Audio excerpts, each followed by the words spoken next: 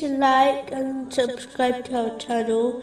Leave your questions and feedback in the comments section. Enjoy the video. The next verse, where Allah, the Exalted, addresses the believers directly, is found in chapter 4, verse 135. O you who have believed, be persistently standing firm in justice, witnesses for Allah, even if it be against yourselves, or parents, or relatives. Whether one is rich or poor, Allah is more worthy of both. So follow not personal inclination, lest you not be just. This verse indicates the importance of justice.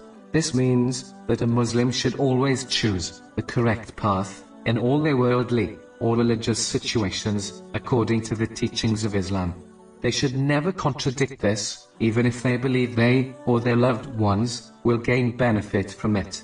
Even if they gain some worldly success through injustice, it will eventually become a burden and curse for them, let alone the punishment which awaits them in the hereafter if they do not sincerely repent.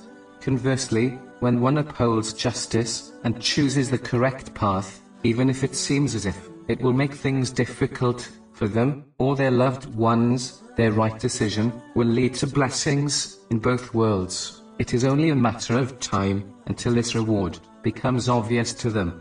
A Muslim should always remember a simple but important point.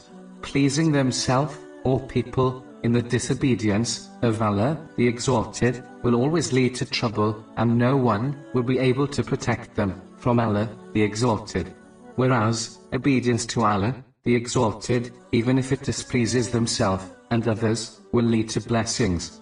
And Allah, the Exalted, will protect them from the negative effects of the people. A Muslim should never choose their own passion and desires over the commands and choice of Allah, the Exalted, as this verse clearly indicates that this will lead to a wrong and unjust decision.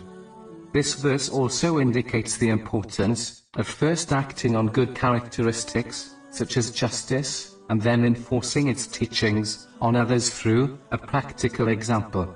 One should not preach to others to act correctly and neglect their own behavior, as the one who acts in such a manner may end up in hell, which is warned in a narration found in Sahih Bukhari, number 3267.